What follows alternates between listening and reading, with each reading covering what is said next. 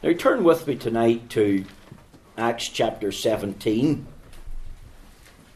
Acts chapter 17, and we're going to read from that portion of Scripture.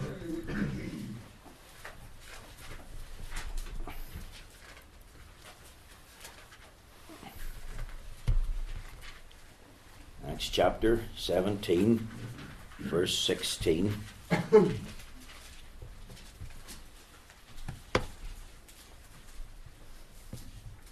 Find the place. Acts chapter 17, verse 16. Now while Paul waited for them at Athens, his spirit was stirred in him when he saw the city wholly given to idolatry. Therefore disputed he in the synagogue with the Jews, and with the devout persons, and in the market daily with them that met with him. Then certain philosophers of the Epicureans and of the Stoics encountered him. And some said, "What will this babbler say?" Others, some, "He seemeth to be a setter forth of strange gods, because he preached unto them Jesus and the resurrection."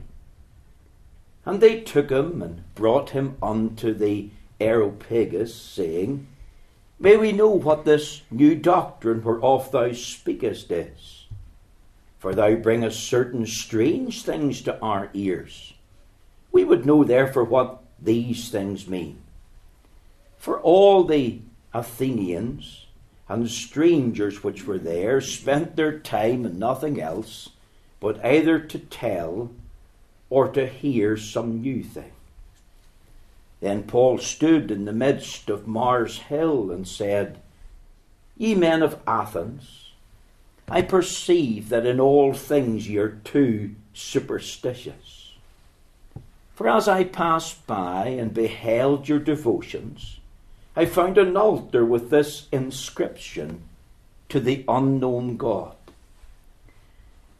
Whom therefore ye ignorantly worship, him declare I unto you, God that made the world and all things therein, seeing that he is Lord of heaven and earth, and dwelleth not in temples made with hands, neither is worship with men's hands, as though he needed anything, seeing he giveth to all life and breath and all things, and hath made of one blood all nations of men for to dwell in all the face of the earth, and hath determined the times before appointed, and the bound of their habitation, that they should seek the Lord, if happily they might feel after him and find him, though he be not far from every one of us.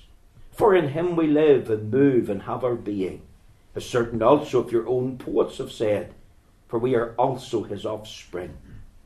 For as much then as we are the offspring of God, we ought not to think that the Godhead is like unto gold, or silver, or stone, graven by art and man's device. And the times of this ignorance God winked at, but now commandeth all men everywhere to repent, because he hath appointed a day in the which he will judge the world in righteousness, by that man whom he hath ordained, whereof he hath given assurance unto all men, in that he hath raised him from the dead. And when they heard of the resurrection of the dead, some mocked, and others said, "We will hear thee again of this matter." So Paul departed from among them. Howbeit certain men cleave unto him and believed, among the which was Dionysius the Areopagite, and a woman named Damaris, and others with them. Amen. We know that God will stamp with his own approval and blessing this reading of his own infallible and inerrant word. I did say this morning that I was considering preaching on entering gates and gathering stones, and I have just decided that I'm going to leave that until next Sunday night. So you're going to have to come back next Sunday night and find out what entering gates and gathering stones is all about. And I did that deliberately because I was conscious that our numbers would be down, and hopefully by next week most of our people will be back, and then we'll have a fuller congregation to present the message of the Lord in His name. Now my text tonight is taken from Acts chapter 17 and verse 34, and it says, "Howbeit certain men cleave unto them and believed, among the which was Dionysius the Areopagite, and a woman named Damaris, and others with them." And my subject this evening is simply entitled, "The Salvation of a Senator." Now, after Paul and Silas left the city of Philippi, they came to the seaport of Thessalonica. As Paul's manner and custom was, he went into the synagogue and preached the gospel to the Jews. He did so for 3 weeks. Afterwards, he went out into the highways and byways of the city and district and preached the good news of the gospel. He preached to them Jesus Christ, His atoning death and bodily resurrection. And amazingly and wonderfully, God worked in Thessalonica. A great revival broke out. Not only did some of the Jews believe, but a great multitude of Greeks or Gentiles. And quite a few, the Bible says, of the chief women was amongst them. Yet sadly, in the height of such blessing and revival, the devil stirred up the wrath and hatred of the Jewish leaders. They in turn hired some thugs, some bully boys to come, and they started a riot in Thessalonica. They attacked the house of Jason. The commotion was so great that Jason was eventually arrested, and the Christians therefore urged Paul and Silas to leave Thessalonica immediately, which of course they did. Paul and Silas then set off in the direction of Berea. And upon entering that city, they also, as their custom was, went into the synagogue of the Jews and once again preached the gospel. And souls were saved, and hundreds were added to the church. Listen to what it says in Acts 17, verses 11 and 12. "These were more noble than those in Thessalonica, in that they received the word of God with all readiness of mind, and searched the scriptures daily whether these things were so. Therefore many of them believed, also of honourable women which were Greeks, and of men not a few." Now, sadly, once again, the Jewish leaders in Thessalonica heard about what was happening in Berea. They, with others, came into Berea and stirred up the people. Another riot erupted, and the Berean Christians decided to send Paul away. And the Bible tells us they conducted him safely to the city of Athens. And once there, Paul, of course, then sent word to Timothy and Silas that I want you to follow me as quickly as you can. So think of Paul waiting in Athens. And the Bible tells us there in verse 16 that at Athens his spirit was stirred in him when he saw the city wholly given over to idolatry. That means that it was full of idols. Now, I want you to understand that Athens, even to this day, is quite an imposing city. It's a city of a number of hills. If you were visiting Athens, you could go to Museum Hill.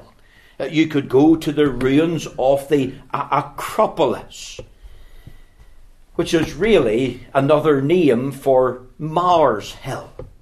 And it was on Mars Hill, the court of the Acropolis, that Paul stood and preached the gospel. Doesn't it say in verse 22, "Then Paul stood in the midst of Mars Hill and said, Ye men of Athens." You see, it was on this very hill that the Athenian Senate met. And they met there daily, weekly, monthly to discuss things and to debate policy. It was nicknamed Mars Hill because Mars is supposedly in Greek mythology to be the god of war. And the gods were holding the god called Mars to account. It's also known as the Hill of Judgment. Now, on that very hill, as Paul preached, there was a senator by the name of Dionysius. And this man, Dionysius, he is named after a pagan god.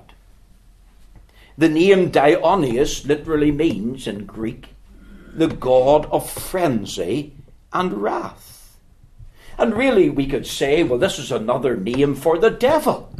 And I've asked myself the question, was this man a devil worshipper?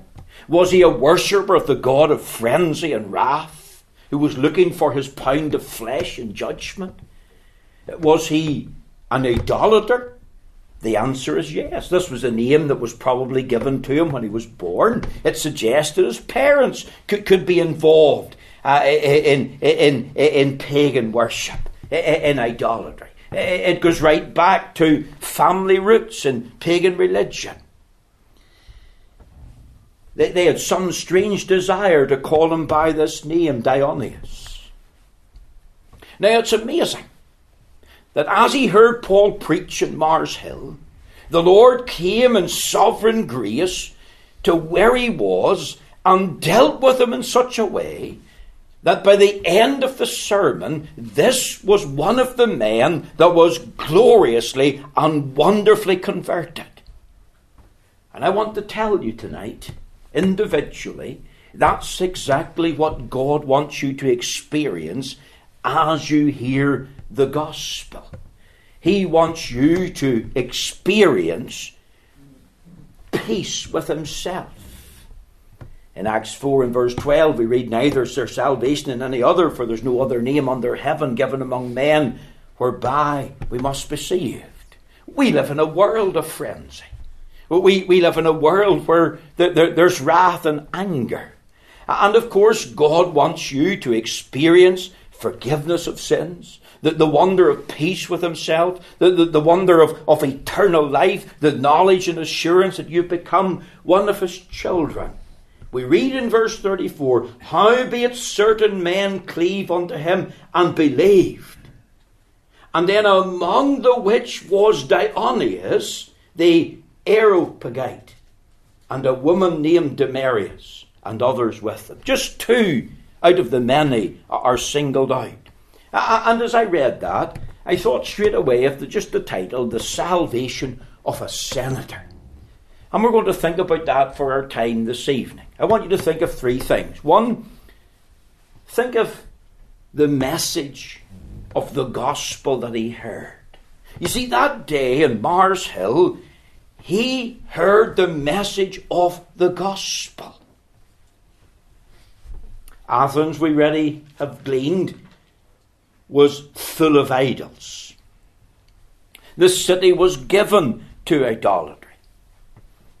Paul, when he was in Mars Hill, pointed out to them that you've an altar with this inscription, the unknown God. You've set up an altar to a God that you do not know. We're told in verse 17 that because the city was full of idolatry, therefore disputed he in the synagogue with the Jews and with the devout persons, and in the market daily with them that met with him. See, he told them bluntly and plainly, your idolatry is wrong. The Bible tells us, thou shalt have no other gods before me. It's interesting that Paul didn't sugarcoat it. He didn't gloss it over. He knew that these people were deep thinkers, deep debaters. So he disputes with them. He confronts them. He confronts them with the error of their superstition. Look what he said there in verse 22. Then Paul stood in the midst of Mars Hill and said, ye men of Athens, having got this invitation to come and address them in Mars Hill, he said, ye men of Athens, I perceive that in all things ye are too superstitious. So you've got to remember that Athens is the city of Plato, Socrates, Aristotle. These are just names to you, but these were great philosophers in a bygone day. Men who have influenced thinking right up to the 21st century. You could go to university here and elsewhere in the United Kingdom and beyond, and you could study the writings of these men. Paul told them, "Ye are too superstitious." He told them the truth. And of course, isn't it true today that there's many multitudes given to idolatry? And of course, the idols today don't necessarily have to be idols of wood or idols of stone or golden images, although they could be and may be. But what about the idol of pleasure? People live without God, without Christ, without hope in this world, but what they live to experience joy and satisfaction. And they try to find it in the booze. They try to find it in drugs and try to find it in parties and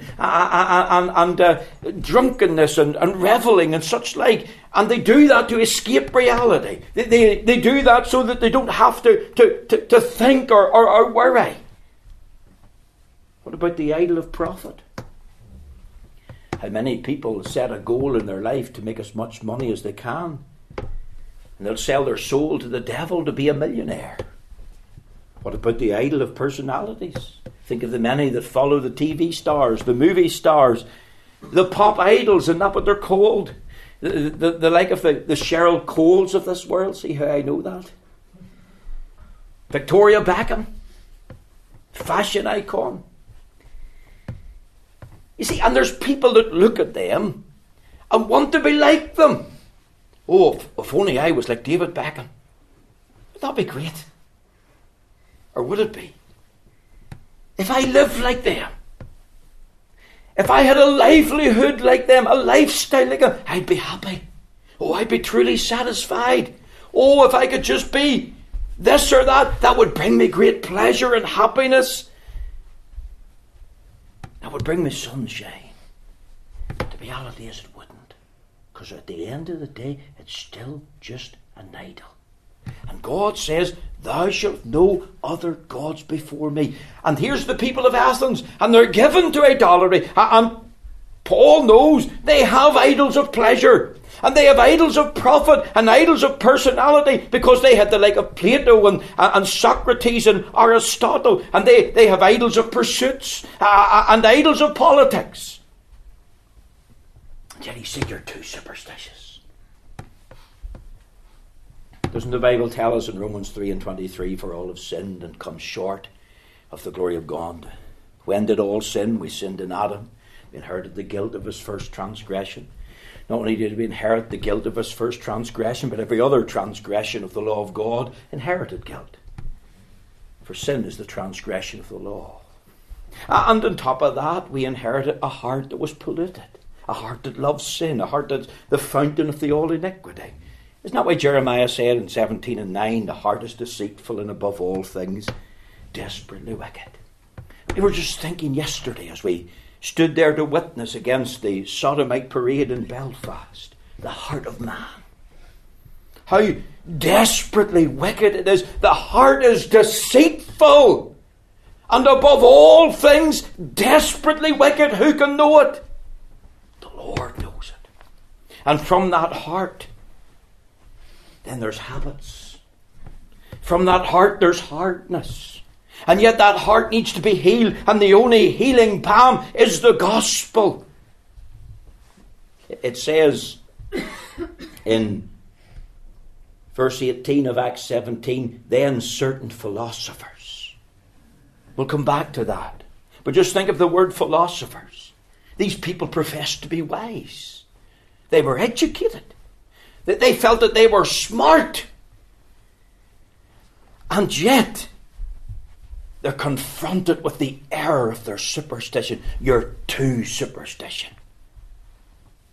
You're given to idolatry. And that is wrong. That is sinful. Didn't Jesus say in John 14:6, "I am the truth"? See, the truth is in Christ. And outside of the person and work of Christ, there's error and falsehood. And the question ought to be, what think ye of Christ in his person and in his work? And at this minute, these Athenians, even though they were wise, even though they were smart and educated, they were in error because they knew nothing of the person and work of Christ. Engaged in idolatry. Notice they were confronted with the exclusiveness of salvation. It says, if we read verse 18, then certain philosophers of the Epicureans and of the Stoics encountered him and said, what will this babbler say? Others, some, he seemeth to be a setter forth of strange gods, because he preached unto them Jesus and the resurrection. And we read there in verse 23, for as I passed by and beheld your devotions, I found an altar with this inscription, to the unknown God, whom therefore ye ignorantly worship, him declare I unto you. He preached to them that God was their creator and maker, that God Almighty was the maker of heaven and earth, the God who made all things. He's the Lord of heaven, God who is absolutely sovereign, God who's in complete control, a God who's not afar off, but a God who's here now, a God who's in the midst, a God who sees and knows us, a God who made us of one blood of all nations of men for to dwell in the face of the earth. This God has determined our times before appointed. This God has set the bound of our habitation. And here's the reason, that you might seek the Lord, that you might feel after him and find him, though he be not far from every one of us. And in the midst of that, he told them about Jesus Christ, how that God had sent them from the realms of glory, how that Jesus Christ had entered into our world, how he died an atoning death, how he shed his blood, how he rose again victorious from death itself and victorious over the grave. He would have preached unto them that Christ is not only a sent Saviour, but he's a saving Redeemer. He brought them to the cross. He preached unto them Jesus and the resurrection.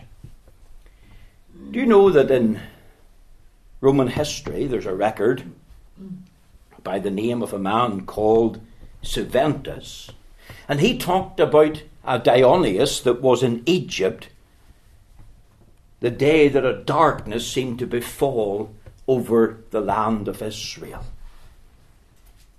And he said that that darkness was felt for 3 hours. And he said, and I quote, that Dionysus is reported to have alleged that either God is suffering or God is in sympathy with something. And you think of the darkness that surrounded the death of Christ when he was there. Thick blanket darkness. God was in sympathy with his Son as he made his soul an offering for sin. And Dionysus knew something of that, even though he was hundreds of miles away in the land of Egypt. If we go with history, it could be one and the same person. Dionysus, who was a senator of the Athenians. Confronted with the exclusiveness of Christ. He was confronted with the edict of salvation. Look with me at verse 30. And the times of this ignorance God winked at, but now commandeth all men everywhere to repent. Think of the word repent. Here's the soul's divorce from sin.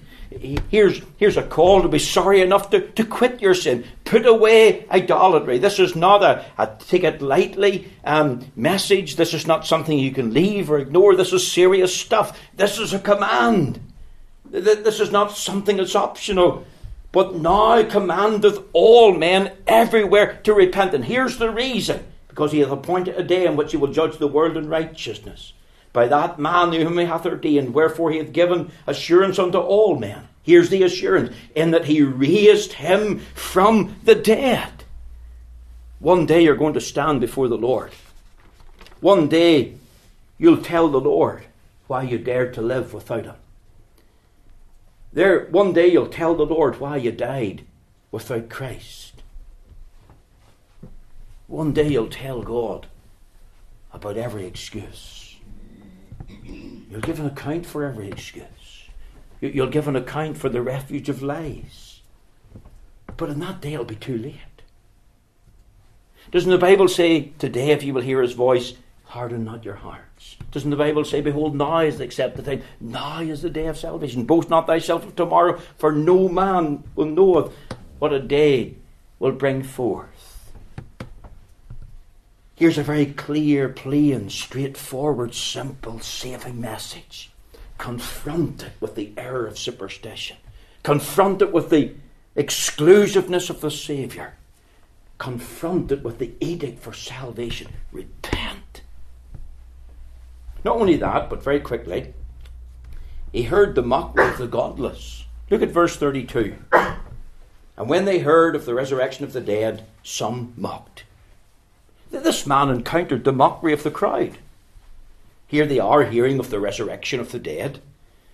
And the Bible says, some mocked. Now, who were they? Well, let's link it up with verse 18. Then certain philosophers of the Epicureans and of the Stoics. The Epicureans are really the practical sort of evolutionists of the day. They would acknowledge, yes, there's a God, but he's out there somewhere, and he's really nothing to do with us. He'll not do anything for us. Life, really, your life is a matter of chance. It's a chance that you've been born. It's a chance that you die. And they believed in a self-effort and a self-help scheme. Do the best that you can to endure life, no matter what life throws at you. And then you had the Stoics. And the Stoics believed, well, God is everywhere. God's in the trees. God's in the plants. God's in the earth. God's in the flowers. We know of Prince Charles liking to hug trees and talk to them. Why? We hear of others saying, be nice to the trees. Be afraid of the trees. Show respect to nature. Now, I have no problem with showing respect to nature. But God is not in the plant. A plant is not a part of God, neither a tree. We're not all little gods. And that's what the Stoics believed. And these philosophers came along and said, life is hard and difficult. And there's no God to help. You've just got to endure it. And then there was other philosophers and says, no, life is hopeful. You can enjoy life because we're all really little gods, even the plants and the flowers. Here's the philosophers. Twofold, endure life and enjoy life. And isn't that what we hear today? Think of what they said of Paul. What will this babbler say? Do you know what the word babbler means? A henpecker. Now, if you look at a group of hens together in a pen, throw in some seeds, one hen will run, get a seed here, and then it'll run somewhere else and get another seed and another seed in a different direction. And that's what they were saying of Paul. Paul, you're just a henpecker. You've got a seed of truth here and a seed of truth here and a seed of truth from somewhere else, and you've brought them together. You're really talking nonsense. Here's this seed, the resurrection of the dead. This is foolishness to us. We refuse to accept it. You see, that was the philosophy then. And isn't that the philosophy of many today? Without God, life's just to be endured. Without God, life's to be enjoyed. Dionysius, he heard these critics. He listened to the mockers. We read that he was even through their influence. For others said, we will hear thee again of this matter. So they were procrastinating. They were putting it off. But he ignored it all. And glory to God, the Lord, I believe, was at work in his heart and in his soul. He didn't allow himself to be influenced by others. He didn't put it off. What do we read? Howbeit certain men cleave unto him and believed, among the which was Dionysius. He heard the mockery of the godless, but he didn't allow it to influence him or to affect him in cleaving and believing on Christ. Are you allowing others to put you off? Sam Workman used to say rightly, folks will laugh you into hell, but they'll never laugh you out of it. And if you know, as well as the heads in your body, that you're a sinner and you need to be saved, and you have a soul, and the great need of your heart and life is God's salvation, then why put it off to tomorrow? Why leave it another day? Why go to friends or family members and say, do you think should I? Whether they say yes or nay, you settle the matter yourself before the Lord. He heard the mockery of the godless. And not only that, but he heralded the marvel of God. We read, howbeit certain men cleave unto him and believed. The word believed is like tar, T-A-R, trust in, adhere to, and rely on. And that's what he did. He trusted in Christ. He adhered to the teaching of Christ in his person and work. He relied wholly in Christ. He that believeth, the Bible says, hath everlasting life. And this man that day experienced a wonderful transformation. Now let me point out, he was a senator of the Athenian court. The Areopagite, that's to do with the judgment hall. He was a man of substance and standing and stature. But thank God he was amongst those who believed. And not only did he believe, but notice the word clave. That word clave means to cling. If you think of cling film, how it clings to something that you wrap it up in him. Or think of another word. Think of glued. If you think of the relationship between bricks and building, think of the relationship between a bride and a bridegroom when they're brought together, it speaks of a close relationship. Something that cannot be easily parted. And this man not only trusted in Christ, but this man was glued to Christ. Not just for time alone, but for eternity. Isn't there a little hymn, now I belong to Jesus. Jesus belongs to me, not for the years of time alone, but for eternity. History tells us that this man, Dionysius, became the Bishop of Athens. Bishop, of course, just means the teaching elder, the presbyter. If any man desire the office of a bishop, he desireth a good thing. And whether it was episkopos or presbyteros, they're used interchangeably in the New Testament. But as Bishop of Athens, this man, he lived for Jesus Christ. This man was loyal to Jesus Christ. This man had a love for Jesus Christ. And he died the death of a martyr. History records that there was a martyr's grave erected to Dionysius. And from that day he experienced the transformation of the grace of God. He heralded forth the mercy and the marvel of God in his life. He believed. He clave to Christ. All because there was a time when he came. Time when he trusted. Time when he called on the Lord. Will you call on the Lord tonight? Will you come and believe on Christ? Believe in the Lord Jesus Christ and thou shalt be saved. Will you come and give your heart and life to Christ in such a way that you'll say, I've entered into a close relationship with him for time and eternity, and nothing will part us, nothing will separate us from the love of Christ. I'm going to love Christ with all my heart, soul and mind and strength. When I think of what he did for me, no sacrifice can be too great for me to make for him. I'm going to be totally and 100% committed to Christ. I'll be loyal to him, come what may. I live for his glory. Is that your testimony? The salvation of a senator, Dionysius, the Areopagite.